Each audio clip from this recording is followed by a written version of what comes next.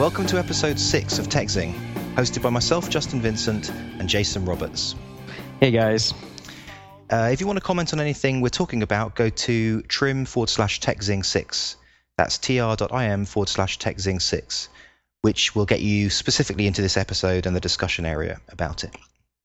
So how are you doing today? I'm doing pretty well. I'm just juggling about 8 projects, so it's pretty insane. Oh man, that sounds crazy. So what are you up to now? You have one big consulting project, and then you have your startup, and you said you've got some stuff going on with that? I've actually got 2 big consulting projects. I've got two, which basically like a day's worth of hours they take up every day. Right. So I sort of split the day down the middle, and then trying to bring this startup project to fruition. How long have each of those both of those consulting projects taken you? I mean, have you been on them for weeks or months, or how old are they? I think they're both about 2 to 3 months old at this stage, with with a life expectancy of maybe, well, one of them, no foreseeable end. And to be honest, both of them no foreseeable end, which is kind of cool. So it's nice, but it gets in the way of having so many hours taken up to earn real money. It gets in the way of my startup, as it were. Yeah, well, the one good thing about consulting like that is that at the very least, you can pay the bills and you don't have to take a full-time job, which full-time jobs can take up even more time because then you end up commuting and you just have so little time after you get home or whatever. But if you're consulting from home, you work your hours and then immediately when you're done working, you're clocking your hours, you say, all right, I'm done. I'm going to switch gears. You can just take a break and then turn around and get started on working on your startup. So yeah. I think if you had to, say, drive across the city to some job somewhere and get home at 7 o'clock or 8 after traffic, I mean, just be completely wiped out, and it'd just be a lot harder to get much of anything done. Yeah, totally. I mean, I have all these projects I'm working on, and I can't really complain about it in terms of time because I can do as little or as much of them as I want, I guess. I mean, obviously, I have to do a minimum amount of time to keep making forward progress. How do you juggle 8? Well, 8 is a little bit of exaggeration because I'm considering techzing like a project. So, which it takes up time. It's like it does. We have to kind of, I don't know. I mean, I can't really say I'm prepping for it, but I have to make sure that I'm paying attention to what's going on and coming up with interesting things to talk about or whatever. I mean, my sort of approach is I just kind of keep my eye on Hacker News, and there's an infinite number of interesting things happening. I'm falling in love with Hacker News. I'm really preferring it to Stack Overflow, and I know that it's not even related in any way, but I mean, I just there's these 2 techie sites that we're supposed to be using as techies, and my experiences with Hacker News was somewhat similar to Stack Overflow. After submitting a few things, I got minus 16 karma. What did you submit? I don't know. I just made a few comments here and there. And how do you get negative karma? I mean, that's amazing. I don't know. But yesterday, what did you ask? Like, what your favorite PHP function is? And no. I don't even know if I should say it. There was a discussion about Expert Exchange, and Stack Overflow, and Stack Overflow was eating into Expert Exchange, right? In terms of the graph. Like the usage, the stats usage. And I just said, just very flippantly, I said, well, if I was Expert Exchange, I'd be shitting myself about right now. Right. And okay, so the first thing is I got voted down -8 on that. So I got -8 karma for that, right? Why? For your comment or the fact that you said for the comment? I don't know. For the comment, I think. So then, because what happened was the software basically took out the 2 T's. And so it just said sheeing. I see. So I then said that means sheeing means shitting, and made a point of saying it, and then I got -8 for that as well. Well, so I got -16. Well, see, I think that's your problem. You just go around misusing the system. You're cursing on Hacker News, and you're asking ridiculously general questions on Stack Overflow. I just don't understand how to interface with this type of system. I guess I'm too used to talking in normal, real life. Yeah, well, just act like a normal human being, I guess. Oh. Just try not to curse on Hacker News. Well, I mean, I think Hacker News is, after seeing what can happen on some of these other social news sites and stuff, that they can quickly downward spiral. I think they're keeping a close eye on things getting off But topic or getting. what I was going to say was, I'm sorry for interrupting you, but Yeah, quit interrupting me, will you? yeah, sorry about that. But Hacker News, I'm kind of happy about it because I posted something else then, after that, thinking, oh God, I'm being useless. And Right. a friend of mine makes great music, great mix tunes. So I've just posted a link to his site, and I just called it Mix Tunes for Power Coding Sessions. And it's got like 78 points, and it was #1 on Hacker News. 78 points for that crap? Yeah. So my karma's gone up I- to 66 from -16. Yeah, well, at least you're on a resurgence. I submitted a couple things that I thought, oh, people are going to love this, right? There was one, I think I brought it up in a previous podcast. It was called 12 I don't know, tips for design for elegance or something like that. It was a blog post, but it was also about a book, and it's the whole concept of elegance and design, whether it was for software or anything else. And it was really interesting, and I think it really made some great points. I didn't get a single upvote for that. I'm like, how is that possible? I mean, this is the kind of things as a startup founder or developer, designer, or the people who read Hacker News should be thinking about. And it's not just in terms of site design; it's feature selection, it's all these sorts of things, and not a single. I basically think that people, when you post your link with Hacker News anyway, at least when you post your link, people go to it, and if they think it's interesting, they upvote it, right? Mm-hmm. And they just didn't think what you posted was interesting. Yeah, well, here's one thing I think. I was just talking to a friend about this morning. Things can be random. I think he said there was an example of this in Predictably Irrational, the book, and I think that in the book they said something about there was a story about how there was these two Italian restaurants and on the same street, and they have similar quality and similar menus or something, and what would happen is if the first patron comes by and just picks one of the restaurants randomly, and then someone else comes, because he had no information, right? He just said, well, I guess I'll just take the one on the side of the road, And then someone else comes on and says, well, there's two restaurants. This one has people in it, so has someone in it, so I guess I'll do there. And so because of a pure random event, people started this sort of herding behavior. And I think the post that I just told you about, I said that could be an example of that. Like if one or two people had clicked on it, so you went to the news section, you say, oh, there's a few people who looked at it, maybe I'll look at it, and then people would give it giving it a shot. But since it had nothing but my own 1 point for submission, I think is that basically like the black swan theory?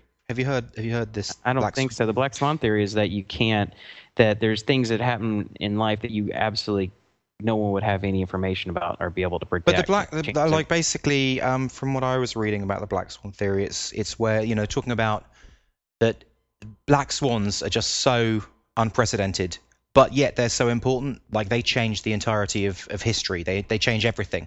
So it almost makes statistical analysis worthless. That's kind of what the author is. His name's Nassim Taleb and he wrote another book called Fooled by Randomness, which I read years ago, which is pretty interesting.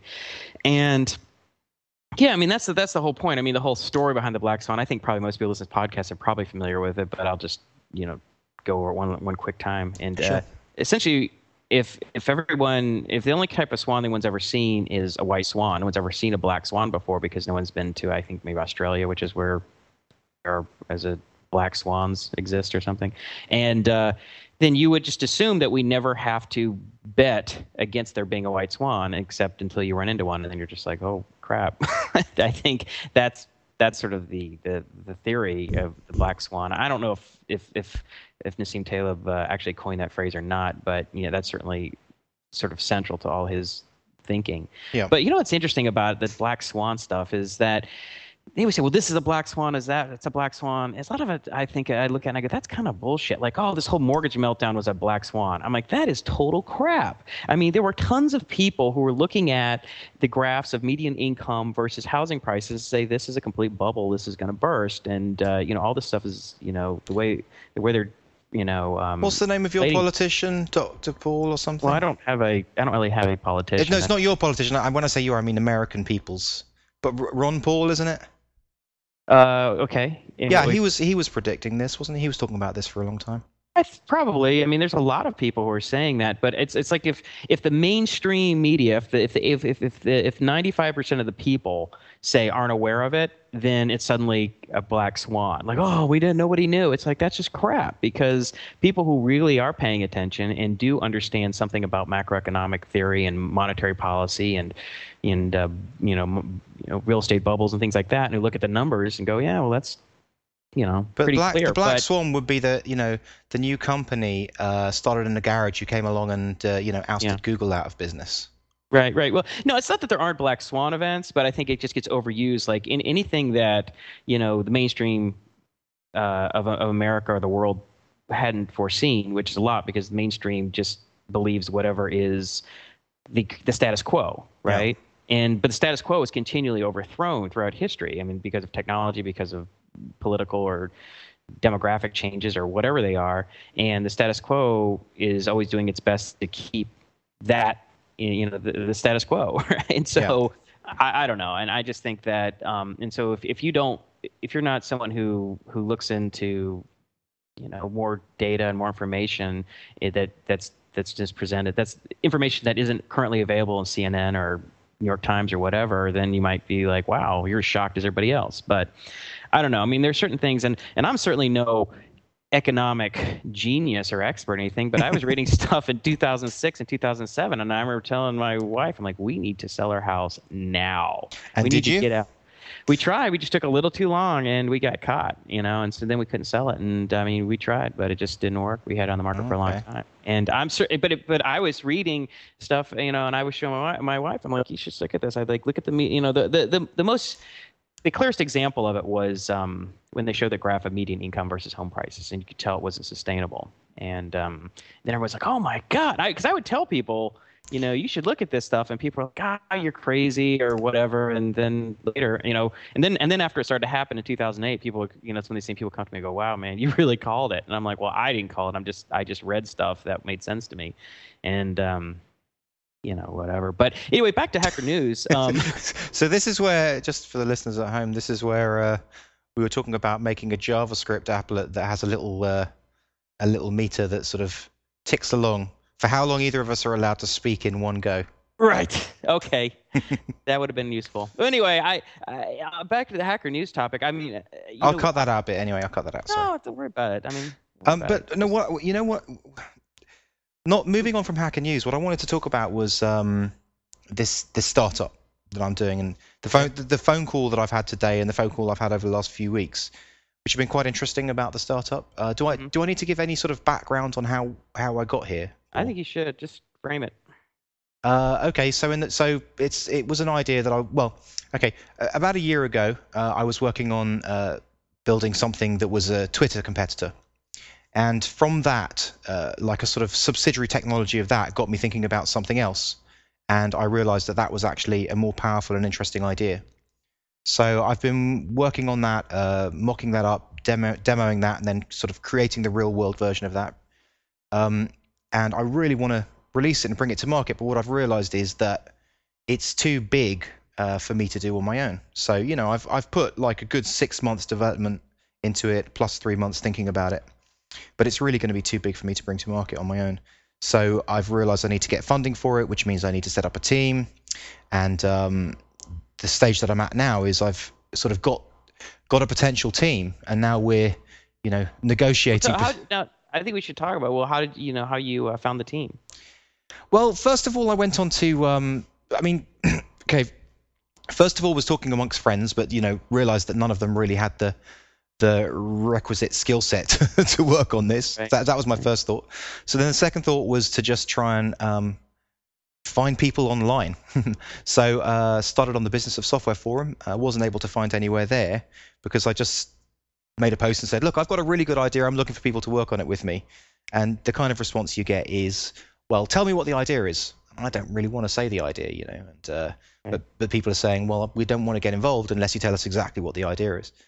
So and then there's this whole discussion about how important is an idea versus a team, et cetera, et cetera. So that's another thing. But anyway, so I posted on startuply.com, which is an amazing website for basically posting and finding startup jobs. I posted two jobs on there, and that got a tirade of CVs, really high quality CVs. By CVs I mean resumes. And from those, I started some discussions. And actually, the people I'm talking to are not, ironically, are not anyone who responded to me with a resume. It was through talking to one of those people that they then put me in touch with some of these other people that I'm talking to, and then there was the fit. Yeah, I mean that's one of the whole real lessons is you got to put yourself out there one way or another. Yeah. You know, I mean, if you just sit in a room by yourself thinking about your idea and stuff, it's very difficult to get that go anywhere. But yeah, you need other people to work with usually, and if you go out there and just start making some noise and talking to people, stuff happens, and maybe even the people you don't talk to aren't the ones who you end up working with, but you meet other people. So that's really cool. So you just last weekend or something, last week you went to San Francisco to meet with some of these guys? Yeah, I went up to San Francisco to meet with these guys. So there's two separate groups. There's one group of people who I'm sort of thinking about working with and just coming to terms with, who are essentially, it's a group of the sort of people they are as like ex-McKinsey kind of guys. Right. And they've got a sort of informal group where they will help people with ideas get money. Okay. And they've got a huge amount of experience in their group. And what they do is they'll sort of work for sweat equity, and they'll help you build together the business plan, the business model, and the market research, that whole thing, and Right. put you in front of the right angels and pitch with you. Wow. So they're taking that role. And then another guy I've met is, because my skill set is the tech skill set. I'm good at managing developers. I'm good at tech. I'm good at thinking of technical solutions. But what I'm not good at is the commercialization aspect, the operations. So I've been looking for someone who will help balance out the equation. So an operations guy. Right. Well, one thing I wanted to say that, I mean, that's actually a really interesting approach, because usually people who are like tech founders who are like yourself looking for someone to work with are going to try and find one other person to be sort of like the business partner or whatever. But instead, part of what you're doing is you're using a group to kind of get you to that next point. Yeah. That next stage. That's only going to work with you short time. That's going to get you to the angel investment round and stuff. One of them is long term. So there's one guy who I'm negotiating with to be essentially a co-founder, and then there's a group who we're also working with. So it's two different parties. Did they have any relationship before? They did. They did actually. They did have a relationship for me, but it's just the way that it's transpired, and from our discussions, is that one of these people is really interested in basically becoming my partner and working on this for the next 5 years. Okay, and so they've kind of it wasn't like you found this third guy somewhere else and bringing three people together. They said, hey, we got this other guy. It sort of was because through Startuply, one of the resumes I got, I made the call to the person, and we had this sort of discussion, and during that discussion, they recommended both of these parties. Huh. And basically said, I'm not sure this is something for me right now, but here's two people you should talk to. Oh, that's fantastic. So, I mean, it sounds like, you've been talking for a couple of weeks, actually maybe like a month now or something? Yeah, about a month. So, but what I really wanted to talk about was, me as an entrepreneur, my expectations, how much ownership I thought I could hold on to during this process, and how much, when you actually get really into the nuts and bolts, how much people like this expect, and what it really looks like. The percentages, when you're negotiating the percentages and the kind of percentages that people talk about, it's sort of different. The dream is different from the reality. Okay. Like I'm at a stage where I need to make some very serious decisions. I need to give up a serious chunk of the company before I've even got started. Sure. So, for example, I've actually called up. I called up the one guy who's sort of interested in becoming long-term partner with me, and asked him, would it be all right if I discussed it and even got quite close to the percentages involved, and he said it would be fine, for us to talk about it on the podcast. Okay. So the guys helping to develop the business plan, they're looking. I'm not going to give you exact figures, but they're looking for something around the region of the 5-ish percent That scenario. sounds reasonable. I mean, You know, I think one of the good ideas or ways to think about this is that if the people you're bringing in are going to multiply the value of the company, then it's going to more than make up for some subtraction and some percentage. I mean, I remember a guy who was a friend of mine actually, who was advising me on my previous startup, and and he was suggesting percentages that I should allocate for investment and things like that. And I, we were discussing it. Well, is it 20% or is it 15% or is it 30%? And he said, look, Jason, one thing you probably should think about is like, you need to think in terms of factors of 10. What's going to make this company 10 times more valuable? Not 10% more valuable or 10% less valuable to you because some guy you brought in took 10% of the company.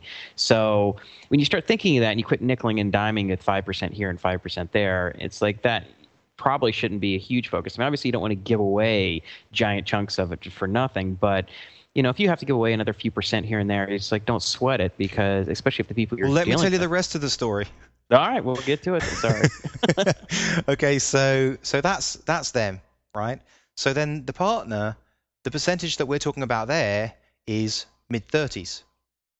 Okay. So so it doesn't take an Einstein to realize that that's at least 40% of the company gone Right. with these two people. So now Right. I've got 60%, approximately 60. They've got approximately 40. So that's before we've got funding. Now, is the guy who would be getting the 30% range? I mean, is that like automatic, or would that be like vested over a period of years, or what's It's going to it's going to be vested, and as a matter of fact, my own shares, like going down this route, and to make the angel investors happy, my own shares will be vested as well over a 4-year period. Right. Well, I guess if everybody puts in, I mean, I guess it's fair either way, right? I mean, if you said, "Oh, I got this company," and everybody got started and it got going up funding, and then you dropped after like 6 months, Yeah, exactly. I mean, that Exactly. would be kind of unfair for you to hold on to a giant percentage of it, I think. So I think it's fine. Yeah, no, agreed. But what's interesting is then, angel investors, we would expect once again around about the 30s. So in other words, Really? yeah. I always thought it was a little lower than that. 30%? Well, it's going to be 20 to 30%, depending on how much money you bring in, right? Okay. But let's just say I'm just going to talk about worst case scenario. Okay. So there's as it stands, 40-60 approximately right now. Like along comes Angel first, seed, or well, I guess first round. That's going to be say 20 to 30.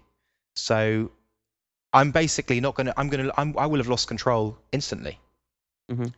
Which is interesting because it's not how I had envisaged it.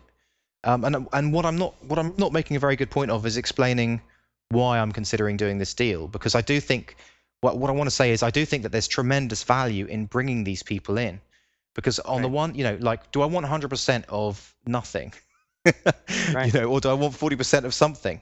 And I'm more likely to get it if I've got, like, I mean, the guy who I'm talking about bringing in, he has 20 years commercial experience. He's worked for all size companies. He's got a fantastic pedigree.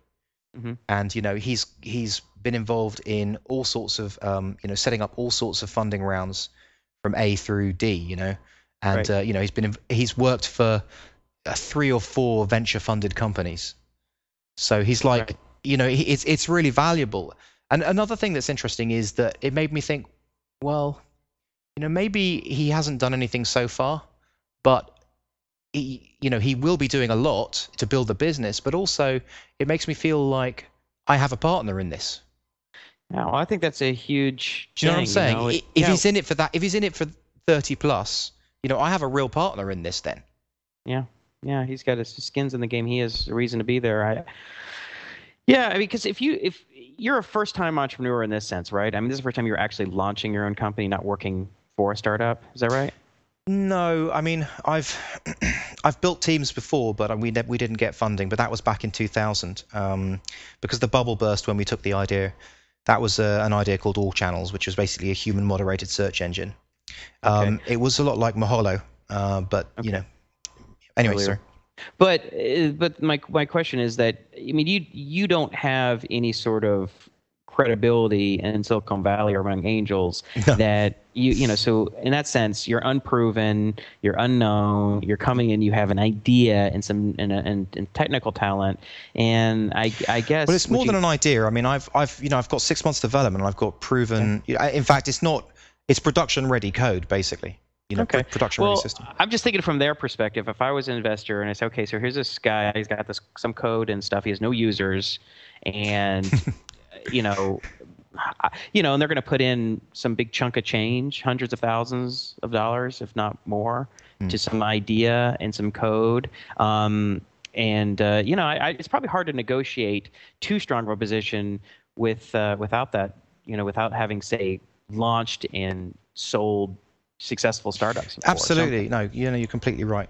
So I don't know. I mean, I guess it's better just to negotiate as good of a deal as you can, or at least as fair of a deal. I think it's the best way. As fair a deal as you can that you're comfortable with, and then just go forward. But the part that I'm taking on board, which is being the CTO, building a technical team, managing a technical team, making the product happen. I mean, I've got a career of proving that I can do that. Okay, right. So it's not like I'm just a newbie coming along with an idea. I mean, I'm not saying that. I mean, I'm not saying that you're a newbie or anything, but just in terms, it's like if you had sold a startup for, you'd done well, you'd already done startup, maybe you sold a startup to Google or Yahoo, or it, made a lot of money for investors, and you could come in and negotiate a strong position because you're financially independent, you have your own cash, and you've done it before. You could come in and say, these are the terms, and you could be a lot stronger position about it. But right now, if you don't do that and you come in and you want to take a really hard line or too hard of a line, then it just might not come together, and then you're stuck doing consulting work 8 hours a day and putting just a little bit of time into it. So another thing that's interesting is how the McKinsey guys, they're very strongly opinioned about the fact that we shouldn't get dumb money. We should get money that is from people who are in exactly the right space, who can bring lots of value into the idea and basically build value. In fact, every new thing that comes into the company needs to build exponential value. I mean, it's just as you described before. Right. Yeah, in fact, there's a startup that one of my projects is a startup. A guy actually contacted me kind of out of the blue, and I'm getting a percentage of equity for building a first version of the or some percentage. I probably shouldn't be going into details yet because I haven't really okay with him. But I'm getting a chunk of equity, and I'm building the first version of this site. And the CEO, the founder, the guy who contacted me, he's he's got a number of angels lined up, and he's got a really solid business plan, and I think he knows his stuff. And he's talked to some VCs and he's talked to some angels, and he's much more interested in getting money, even if it was worse terms, from the right VCs who he respects and he knows are connected. And I think that's probably reasonable. I mean, depending on the terms of the deal, you don't want to get a terrible deal, but I think that's point of view is probably pretty valid, that if you have some dumb money, people who don't have any connections, don't have any understanding of the business, then that could hamstring you later. Whereas if you have somebody, when you were starting Prezo, I know you got Prezo funded. Mm-hmm. Were you grappling with these same issues? I mean, did you have to give up I got really, really lucky in the sense that it was the same guy who gave me the advice or that I mentioned earlier about multiplying the value of your company. He had been a successful entrepreneur and sold his company to Motorola during the the height of the market in like '99 or something, and it was extremely successful. And he just basically came to me. First, he was just advising me because I was going to get investment for some other people, and then he said, "Look, you know what? I tell you what. Why don't you and I just do it? I'll just take, I can't even remember what it was, but it was a fairly small percentage. It was like 15%. And I think, it was like, I can't remember, like 150,000 or something like that. And he's like, if you need more, come back to me and we'll just do the same, we'll, give you some more money. And he just like, whatever you want to do, just do it. I just want a piece of it. And we'll just have lunch every week or two and talk over things. So it was this real kind of casual handshake thing. It's very interesting, the whole percentage, the whole ownership thing, the control thing. I mean, if you look at, I mean, I know it's probably a bit trite to take these examples, but if you look at, Bill Gates, he's got like approximately 10% of Microsoft, and Larry and Sergey have, about 8% each of Google. That's not big percentages, But I know it's a huge amount of money, but it's interesting because if you didn't really know about it, if you didn't do the research, you'd think, oh, Bill has 51% of Microsoft, Yeah. Yeah, no, it's true. Well, especially once these companies get bigger and they go public or they get multiple rounds of funding, yeah, it gets diluted down pretty quickly. But hopefully, it just increases the value, so you're in a better position anyway. So that's why they talk about bootstrapping, and getting as going for as few rounds as funding as possible to bring yourself to profitability. Well, because the further you can go on your own, the more risk you remove from the picture, and the more risk removed, the better position you are to get more funding at better valuation. So if you come in and they say, okay, you just have an idea and it's not even a plan, and then they're going to say, well, I don't even know if you can come up with a good business plan, much less execute on the technology, much less execute on the operationally and all that sort of stuff. So they're not going to give you very good terms at all. But if you're further down the pipe and you say you got a good plan and you got working technology, then you're in a much better position. And then if even better than that, if you have, on top of that, you actually have a customer base. And on top of that, if you have a customer that's actually paying something, which is what a lot of bootstrapping startups are trying to do, it's like, get to the point where you have some paying customers. You don't have to have a ton, but generate some revenue.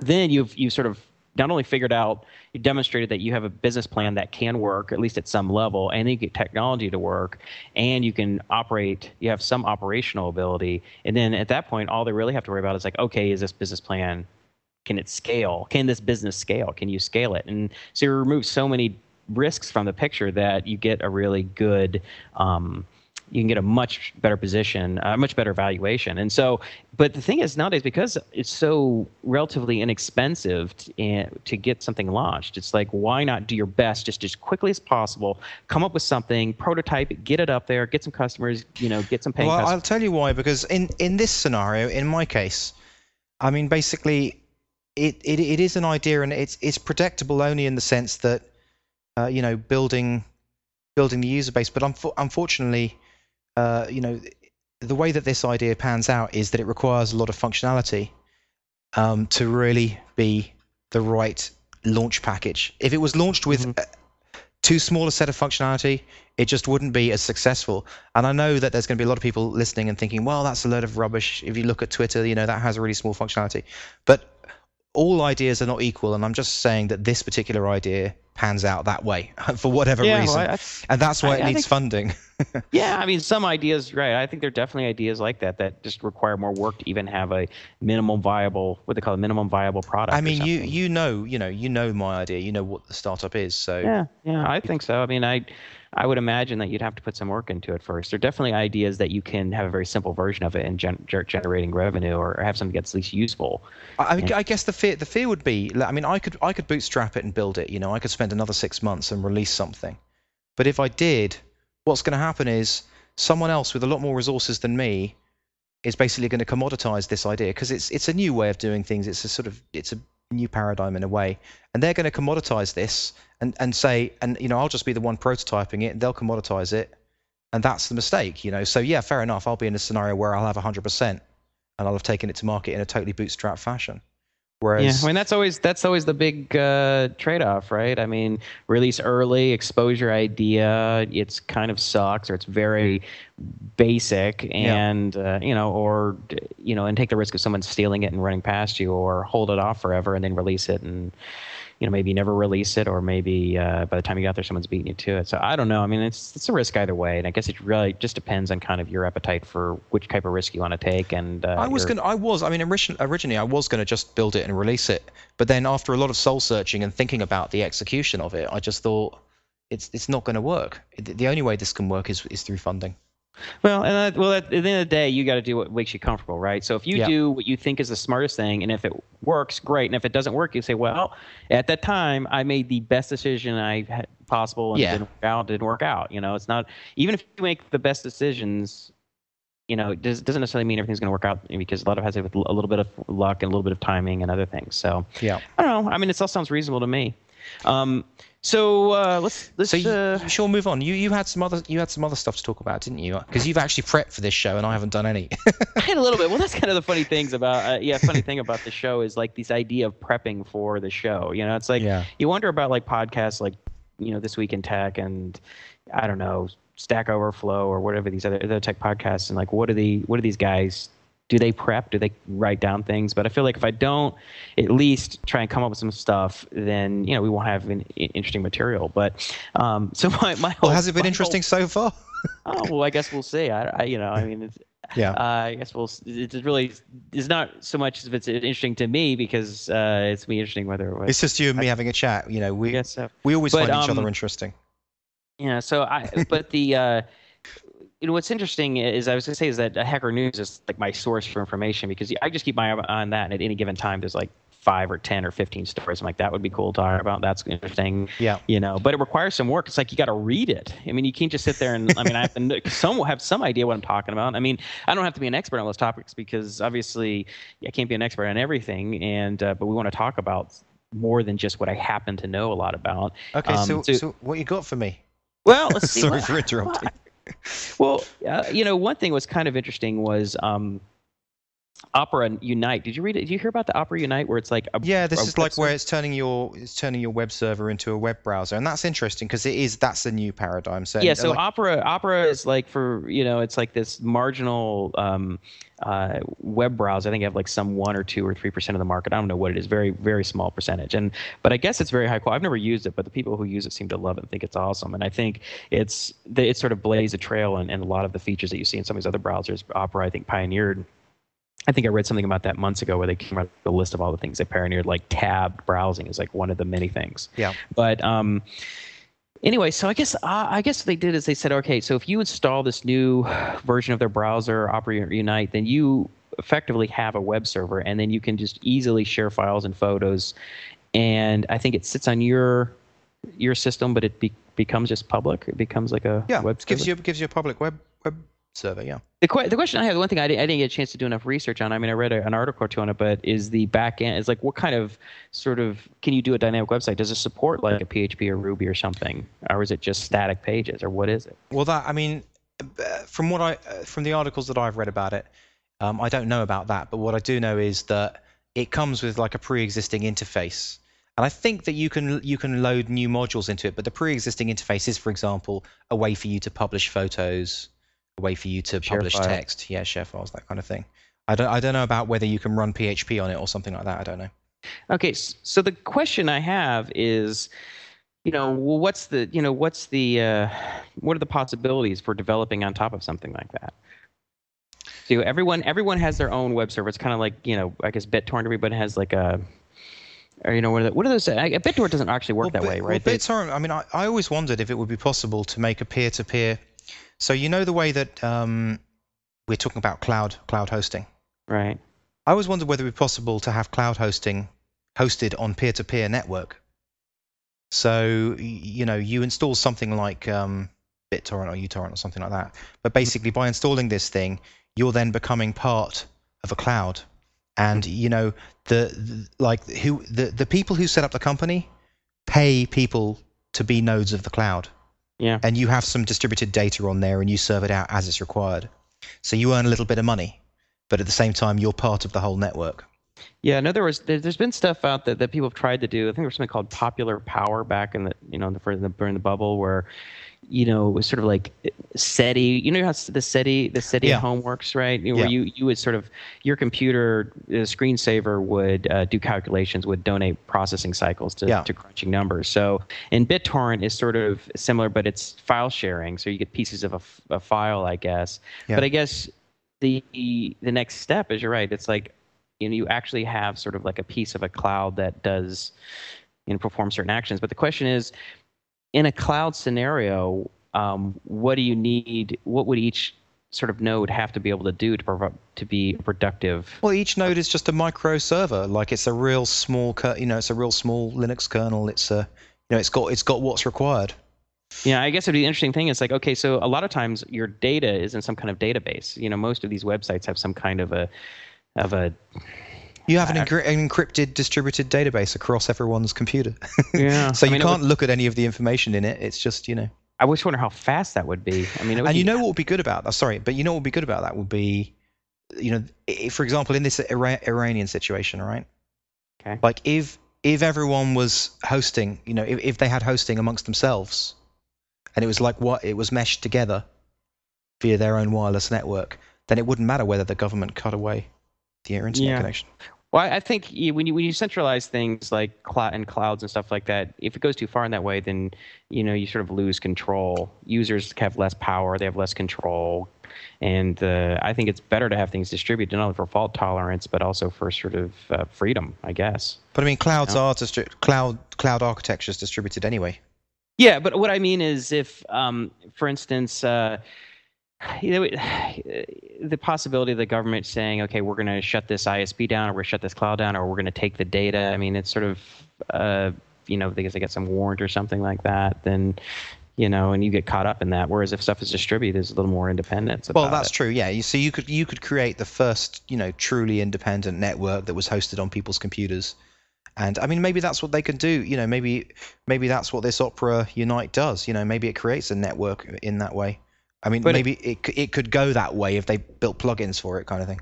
And that maybe you could make it work with all these new cloud databases, these hash. They're kind of like hash databases or something. Like SimpleDB. Like SimpleDB or CloudDB. I think I remember there's an article I read and there was like listing to there's like 10 or 12 or even more of them now that have different strengths and weaknesses, but they all can do things like that, and it would probably work in that environment. Whereas if you were trying to use like a traditional relational database, it probably wouldn't work so well. I got something interesting to talk about. Okay. It's an article. I can't remember where I got it from. I've tweeted it. Entrepreneurship is not sexy. I saw that title. What is that? I think I even brought it up to read it in the tab, but I didn't get around to it. Basically, just talking about the fact that being an entrepreneur, like we have people like Mark Zuckerberg, Kevin Rose, Evan Williams, and we think, oh, they're the rock stars of the entrepreneurial world. Oh, I really want to be like that. But the truth is, if you listen to how they did it in the stories, they're not sexy stories. It's just basically hard graft, looking at stats, doing work every day. It's like pretty hardcore work, getting off your butt and doing it.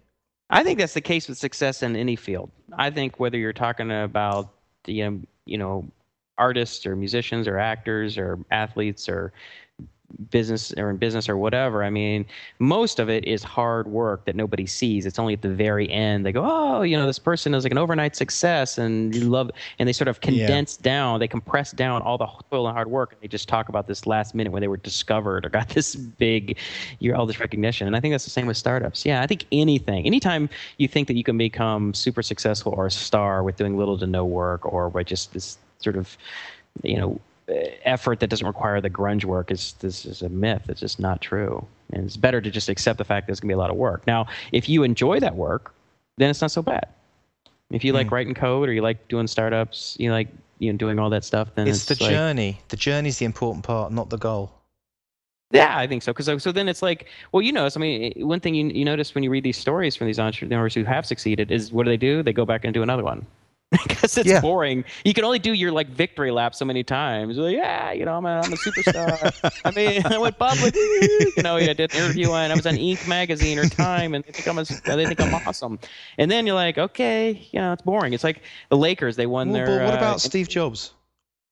Well, what about him? What do you mean? Well, I mean, he's been doing his victory lap for the last 20 years. No, I mean, he's back at doing it, right? He did Apple, and then he went, and then he got kind of kicked out by Scully, I think was that guy's name, and then he tried to do Next Computer, which didn't quite work out, and then he got back to, I think he bought into Pixar. I mean, he did different things, but he's always back into it. I think most entrepreneurs probably like to just do stuff. They like the process of creation. It's no fun to just create one and then spend the rest of your life talking about how you created this one thing, because it's just boring. You're just sitting around doing nothing. I mean, there's only so many talk shows and interviews and victory laps and conference speaking engagements. You just I'm so bored of talking about the same thing. I want to do something new, and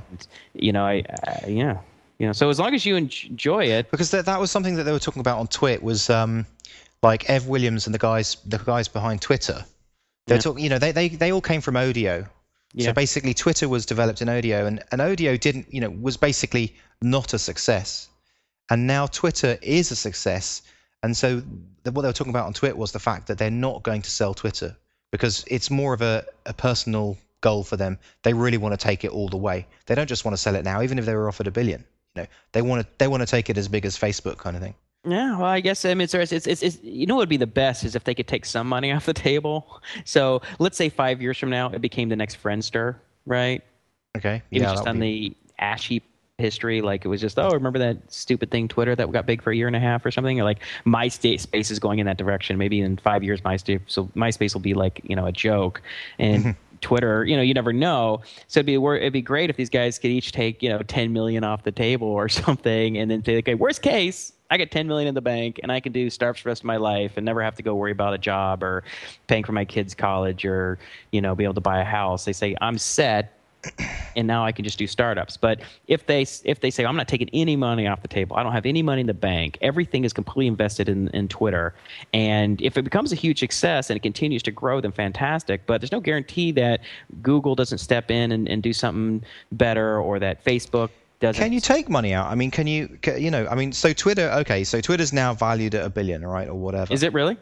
Something like that, or Sure. it's A lot it's anyway. A lot, yeah. Let's say a big number, and I don't think that they're earning any revenue. I don't know, but so is there any way that they can turn that into cash? I'm sure there was. I'm sure they could. I'm sure you could get, if they wanted to. This is the founders say, look, we're going to sell 10% of this company. We're just going to sell it. We're not going to get investment. We're going to sell 10%, take 100 million in, divvy them up among the 10, founders or all the earlier. Everybody gets to walk away. In worst case, they know Facebook did that, didn't they? Facebook sold a percentage to Microsoft.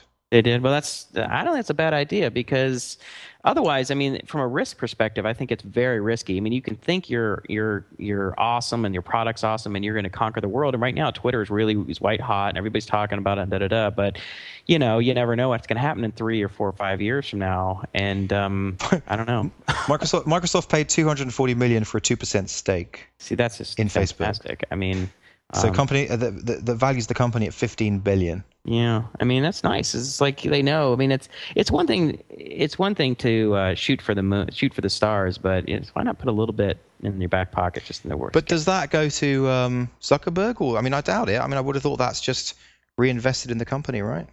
Well, it depends. I mean, you can sell shares in a company, or you can take investment. You can sell your personal shares. So what you're saying, Mark Zuckerberg said, okay, I want some money, so I'm going to sell 2% of my shares.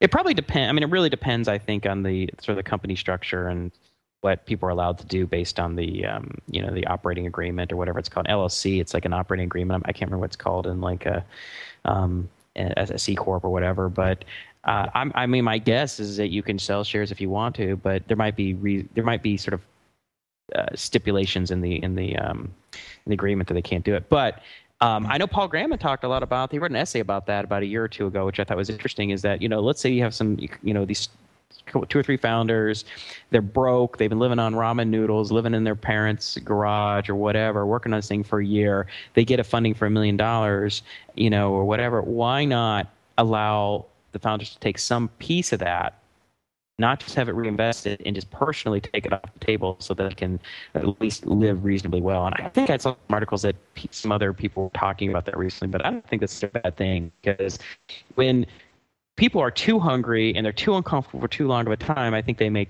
probably don't make the best decisions. They're going to burn out, right? You can burn out, but you just probably don't make the best decisions about, it's like when people are panicked or too uncomfortable, I mean, to the extreme, they definitely don't make the best decisions. But if you're like, I can't even afford to pay my car insurance, or I don't have medical insurance, or it's just like, it's one thing to just like the myth of it, like doing that and say, oh, we're all going to suck it up and live, really streamlined. And you can do that for a while, but I think after a while it really starts to wear on you, and you want the founders to be in it long term. You want it to be sustainable. If you have these, if the operation of the company requires you to live off junk food and ramen noodles and not have health insurance and work 14 hours a day, I mean that's not sustainable over any length of time. No, you're not going to feel great about it. I mean that's similar to record label deals, then I guess. Yeah, where you just hardly reap any money. I mean, you talk about Robbie Williams gets 20 million advance, but it doesn't matter because he doesn't see any of that. Yeah, he only gets that.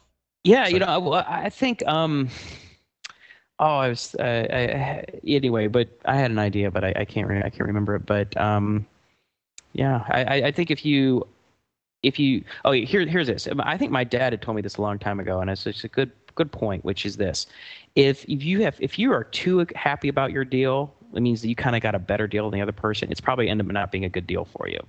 Because if the other person, once they realize they're screwed or they're uncomfortable, they're not going to want to be in the long term, it really diminishes the value of the deal, usually. And so if the investors are like, yeah, I got these founders, I've invested this money in them, and boy, they're living streamlined. I mean, they're living off almost no, salary, and it's like you might feel good about that, but in the end, the founders are over a period of time might become resentful and might be They're going to looking get at it. resentful and do something else and find a Yeah, way to get they out just of feel it, like basically. after a certain amount of term, they're just like, this sucks. I'm broke. I've been broke for too long. It might be a big deal, but at a certain Well, point, that's what I was thinking about in negotiation with this guy. I mean, although it seems like a really big chunk to give 30+% at this stage of the business. Mhm. On the other hand, is he in it or is he in it? Like, let's say it was 10%.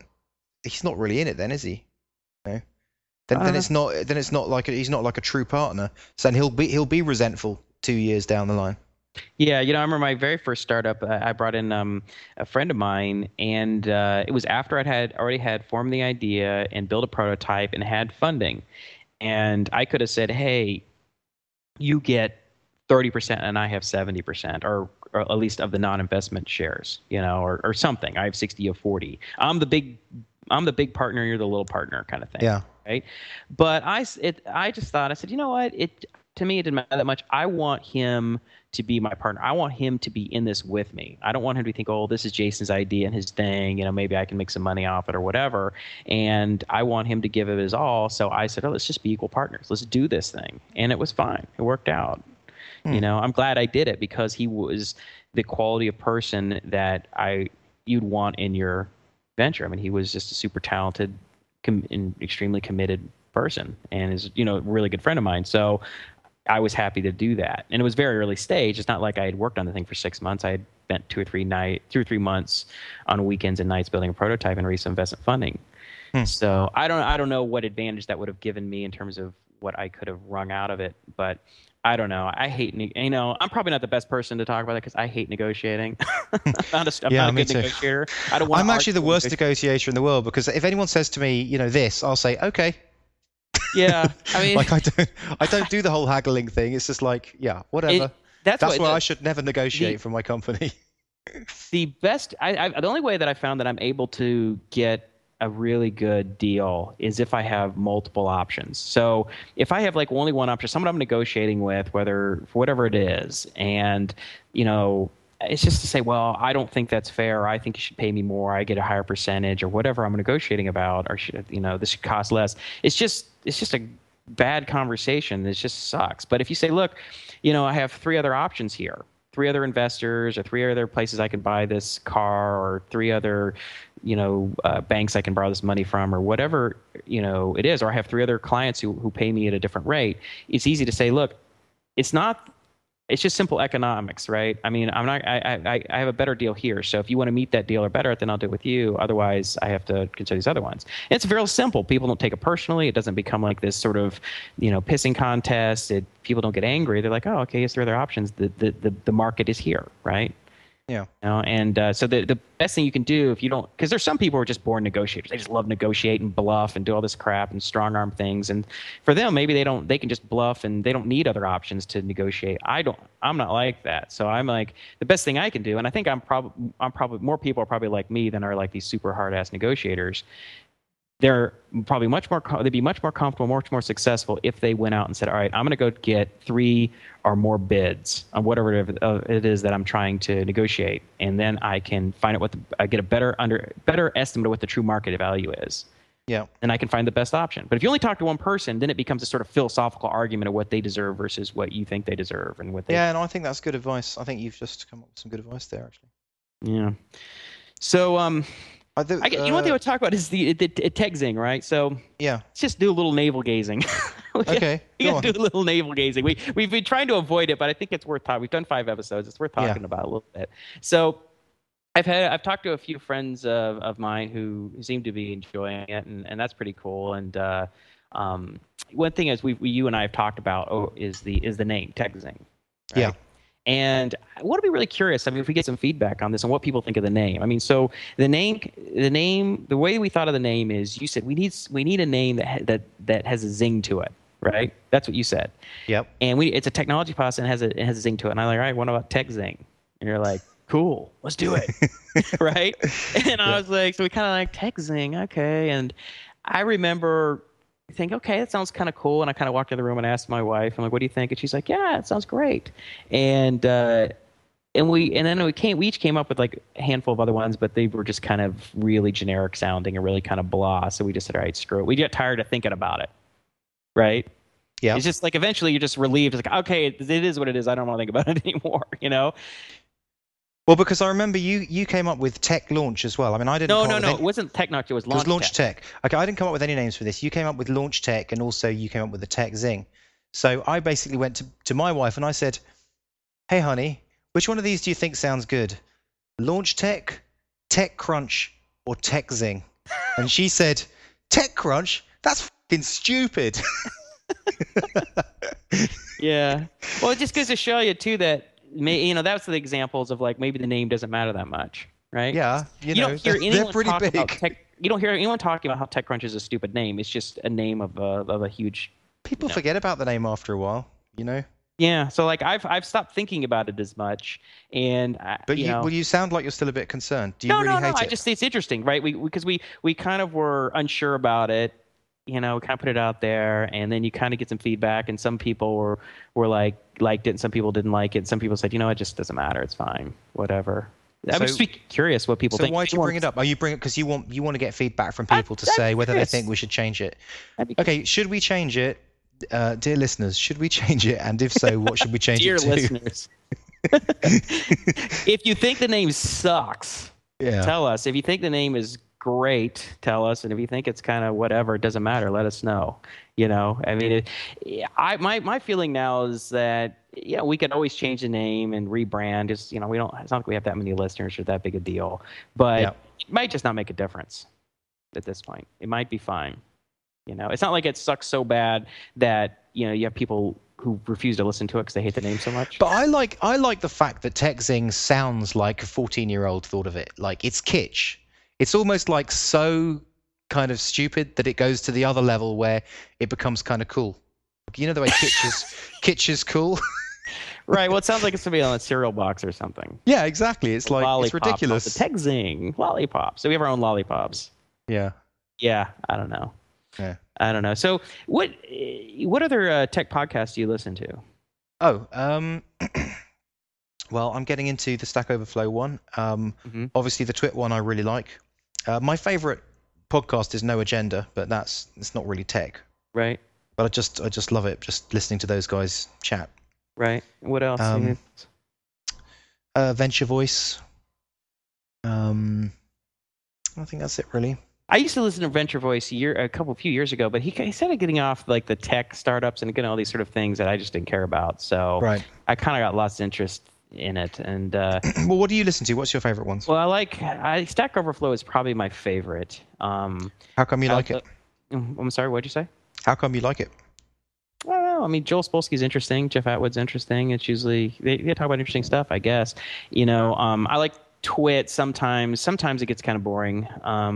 But generally I like it. I like Cranky Geeks. I like John C. Dvorak. I think is hilarious. So he's a cranky old guy.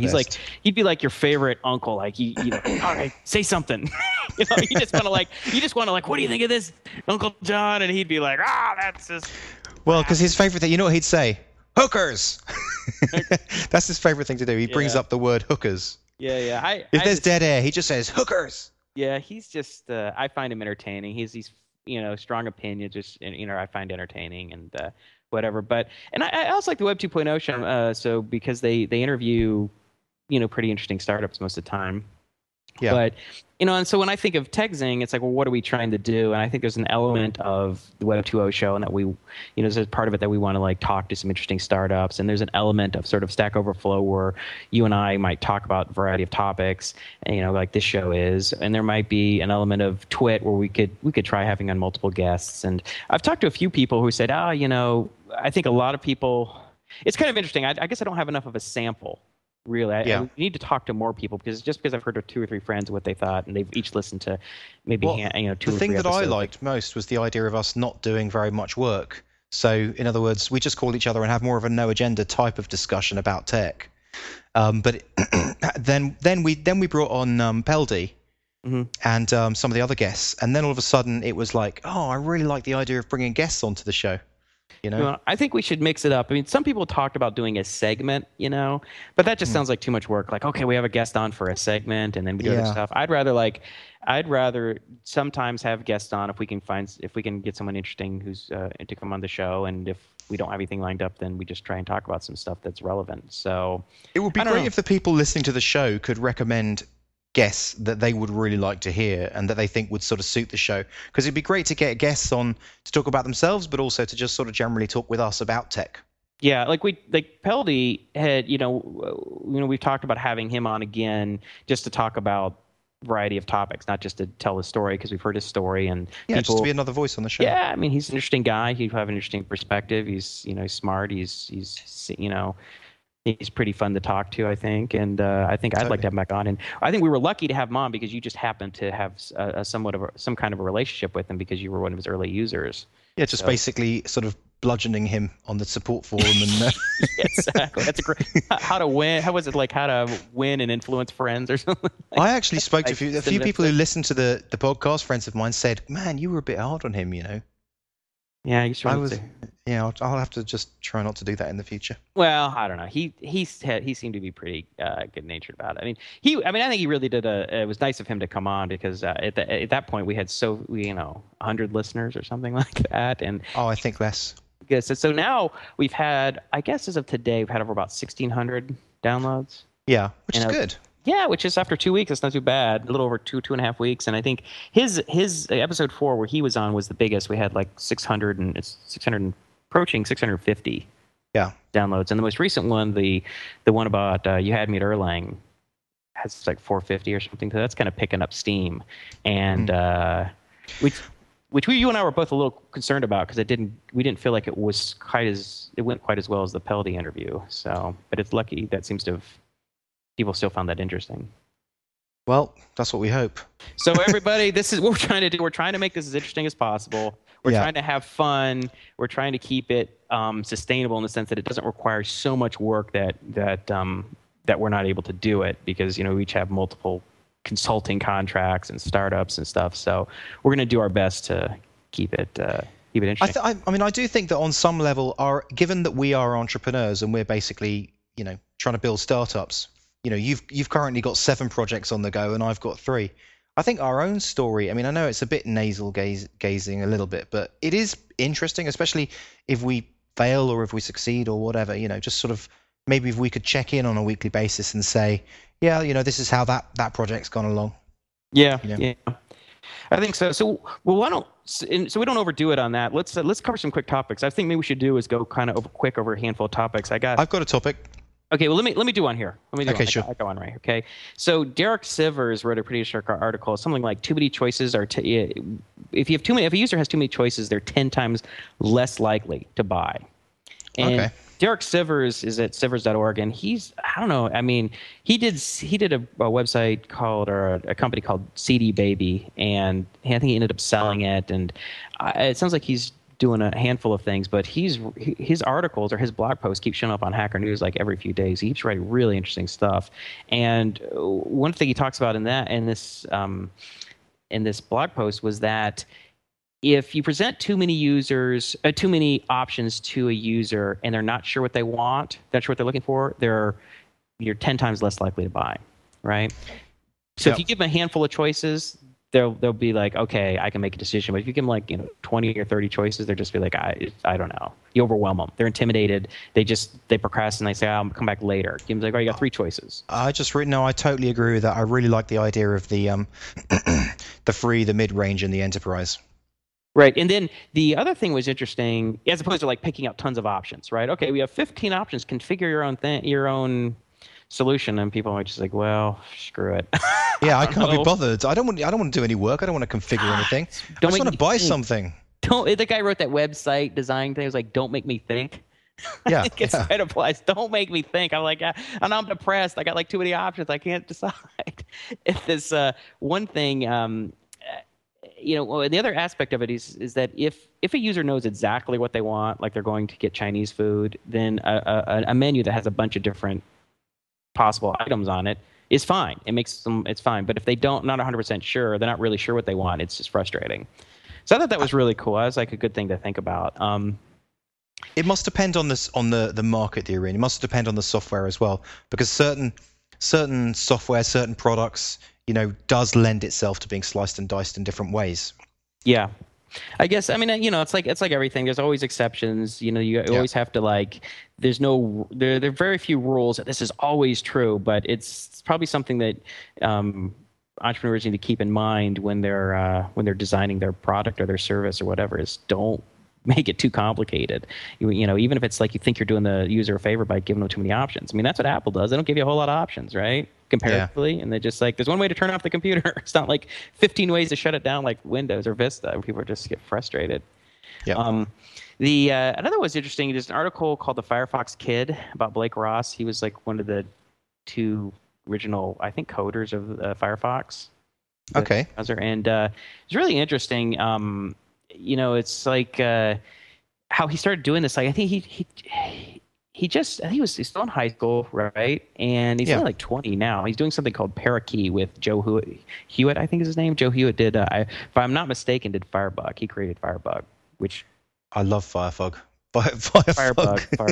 Firebug. Yeah, Firebug. Yeah. well, let's get back to that. One thing else about Firebug though is that is like the most useful tool. I'm still frustrated that there's not something like that for Chrome, right? Or these other things. For IE you can use like the script debugger or something, which is kind of frustrating to use in comparison to Firebug.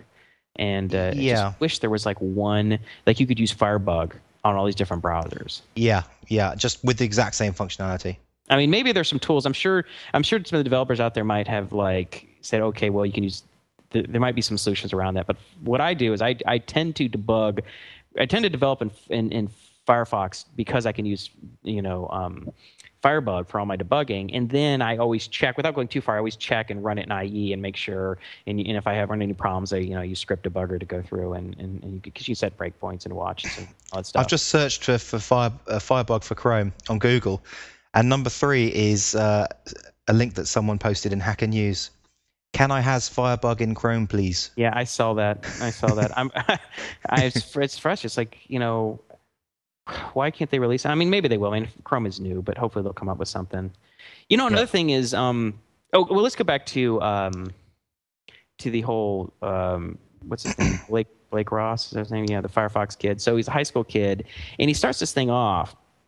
And it's just like he wanted to create a new web browser because I guess his mom, I think it was something because his mom was complaining about the browser and security stuff and pop-ups. And so that was just his impetus for working on it. And he just started working on the open source Mozilla code base and, and whatever, and really took off. And I think, it's just a good example of like, you don't have to necessarily start out to make money. That doesn't have to be your goal at first. You just start to make an impact. Try to make something cool. Try and solve a problem. You don't even have to have a plan. Am I going to give this away? It's going to be open source. I'm going to give this for free. And sometimes the business will come out of it. I think Matt Mullenweg with WordPress is kind of like that, right? Yeah. And, and it's like he starts WordPress or he starts working on this stuff and evolves into WordPress and it's open source. And then they start Automatic and, now he's, got a successful company. And, I think that's an interesting approach. It's not to think like what's going to make money. It's just solve a problem. And I think Phil Graham talks about that a lot. Oh, not Paul Graham. I think that's really good advice. But because you're helping out this high school kid, right? I mean, and he's coming up with an idea, and you're sort of mentoring him. Can you talk about that? Yeah. So one of the blogs that I've got is Startup Ideas, and we spoke about this in an earlier podcast. Basically, because I just keep on thinking of so much stuff, and it sort of takes over my brain. So to sort of exercise it, as in an exorcism, I just posted onto this site called Startup Ideas, and anyone can use them. And I got approached by this 16-year-old kid from Ukraine, and he's he's so into it. Like, Oh, and he's in the Ukraine. I didn't even know he was in the Ukraine. yeah, he's working on one of these ideas. And well, actually, he's not working on one of those ideas. He's like he then basically got in touch with me. We had a discussion, and based on that discussion, we came up with another idea, and he's working on that. And he's going just full guns for it. Like, he's totally into it.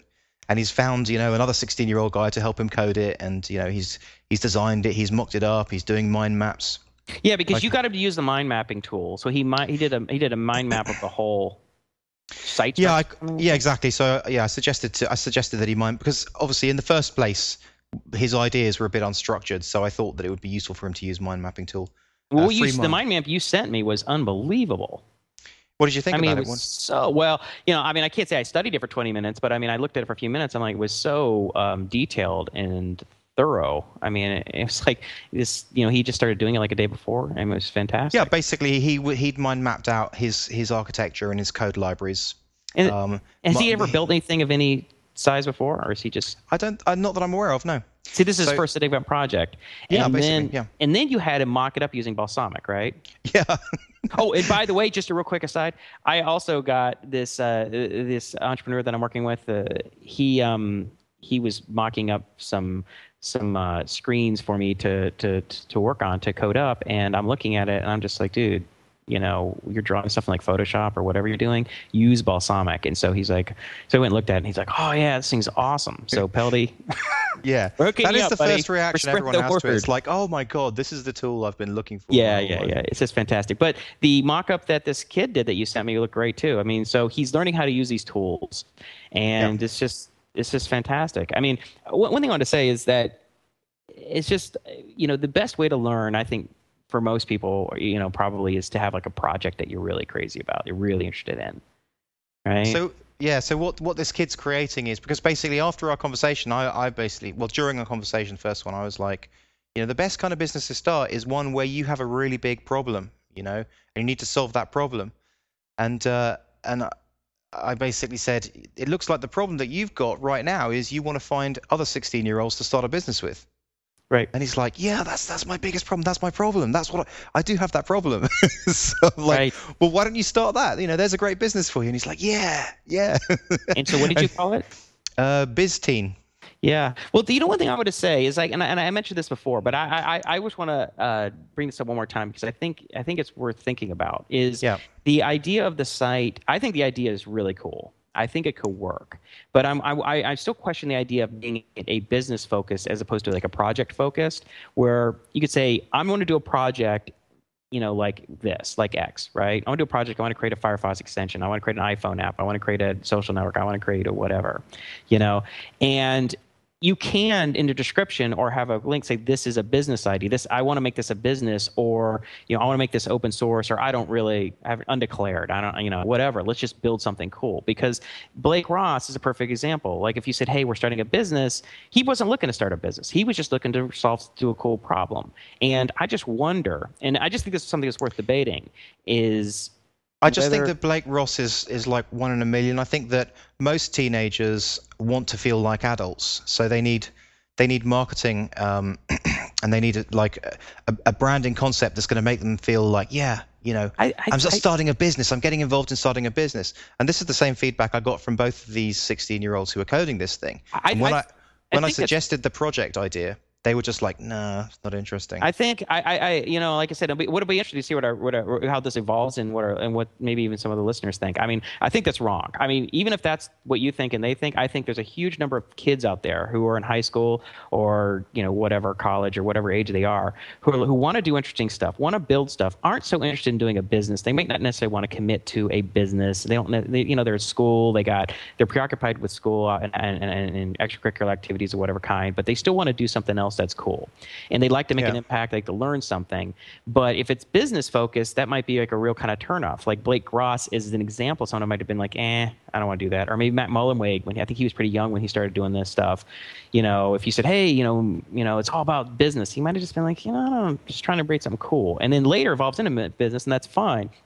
But he didn't want, like, he specifically, like, okay, to show you what I mean, the footer of his email explains it all. it says on the footer of his email, every email he sends me, the founder and CEO of bizteen.net. That's That's what he wants. that's That's his fine. dream. I mean, it's great. I mean, and there might very well be a large percentage of the people want to make it a business and not just make it a project. They might But say, "Look, I want to make money off this. I want to be a CEO. I want to do it," and that's really cool. I mean, I think there's nothing wrong with that. I mean, I I have no problem with the idea. they can of making, start a project on bizteen.net. I mean, like, but I think that makes it a misnomer. I think it'd be better to have it named where it's like some of the projects are business oriented, some of them aren't. Whereas like I think one of the things you were talking about is like, well, you can have a T-shirt company or this company, and it's like those kind of things, projects don't seem really like applicable to this. It's like they should be like more, software technology oriented, where it's either it doesn't have to be a business, it can be just a project, or it can be a business, but it's ultimately software technology, as opposed to say it's a business, it can be technology, or it can be like a T-shirt company or something, or a lemonade stand. It just seems to be. But I mean, if he loses his passion, if it changes its focus, he loses his passion, the whole thing drops steam, then it doesn't go anywhere. So No, then, I'm not. Look, I'm not saying. do you know what I'm saying? I'm So not saying he's forcing passionate him. about this. So I think number one thing he needs to do what he's excited about. That's what it's all about, right? It's about having fun, learning something, and if he can create something of value for the world, for other people, then fantastic. And if he can make money of it and make, that's even better.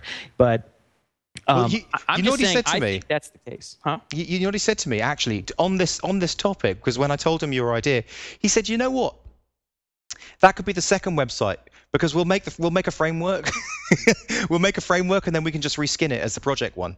Yeah, I just wanted to throw that out there and say that's my thought. We'll see how this evolves. I'm putting my marker out there. I think they should. I think it should be not business focused, but business. You can be like, oh, it's a checkbox, or it has like a dollar sign. This project idea is a business, and maybe their thing is a business. But I think it would potentially turn off a lot of people who might want to do stuff, but they're like, nah, I don't have time. I don't really want to get involved in business, but they wouldn't mind collaborating on a cool project. That's my thought. You could also say that the word teen in there is going to turn off people. I think that's potential too. I think I wouldn't call it a teen. I wouldn't take teen, and I wouldn't call it biz. I think it's the wrong name. I'd call it some kind of like, project something, or some kind of, whatever name, because you're just talking about is like kids want to feel older. Well, they probably don't want to be called teen. Teen makes them feel like, hey, I want to get beyond teen, Yeah, I mean, there's validity in that. I have to agree. But I'm just throwing that out there. I mean, we'll see how this evolves, right? I mean, businesses evolve. Hey, sorry about that. Skype just cut off. Anyway, I was just to finish that one thought, as I was going to say, the great thing about businesses is that they're hypotheses. So we'll find out what the right thing is. And if these guys are really excited about it, and they'll give it a go, and if it needs to evolve, they'll evolve it. Yeah. But I think it's awesome that you're mentoring these guys. I think it's really cool that you got them working on this. I think it'll be great for them. What's really funny is they said it's going to be launched and out the door before we go back to school. So they've got this 2-month timeline to get the entire thing done, and they've got the alpha phase, the beta phase. That's great. The post-beta phase. I think it's great. They give it a really a really finite period of time, so they got to get something done, so it just doesn't get crazy. They got you to mentor them and kind of guide them a little bit, introduce them some tools and things that they should do, and yeah. No, it's great, but I mean, like, I wish like even the code that I've seen from this guy so far, I wish I could code that well when I was 25. Yeah. He's coding so well at 16, it's unbelievable. If anyone who's listening to this has anything they'd like us to discuss, just send an email to podcast@techzinglive.com. Also, if you know anyone who you think would like this show, we'd totally appreciate it if you could send them a link to techzinglive.com, where you can listen to the show on demand, or you can subscribe via iTunes. Okay, so I think we've come to the end of this show, and I think I'll leave it for you to say. All right, that's a wrap. We're out.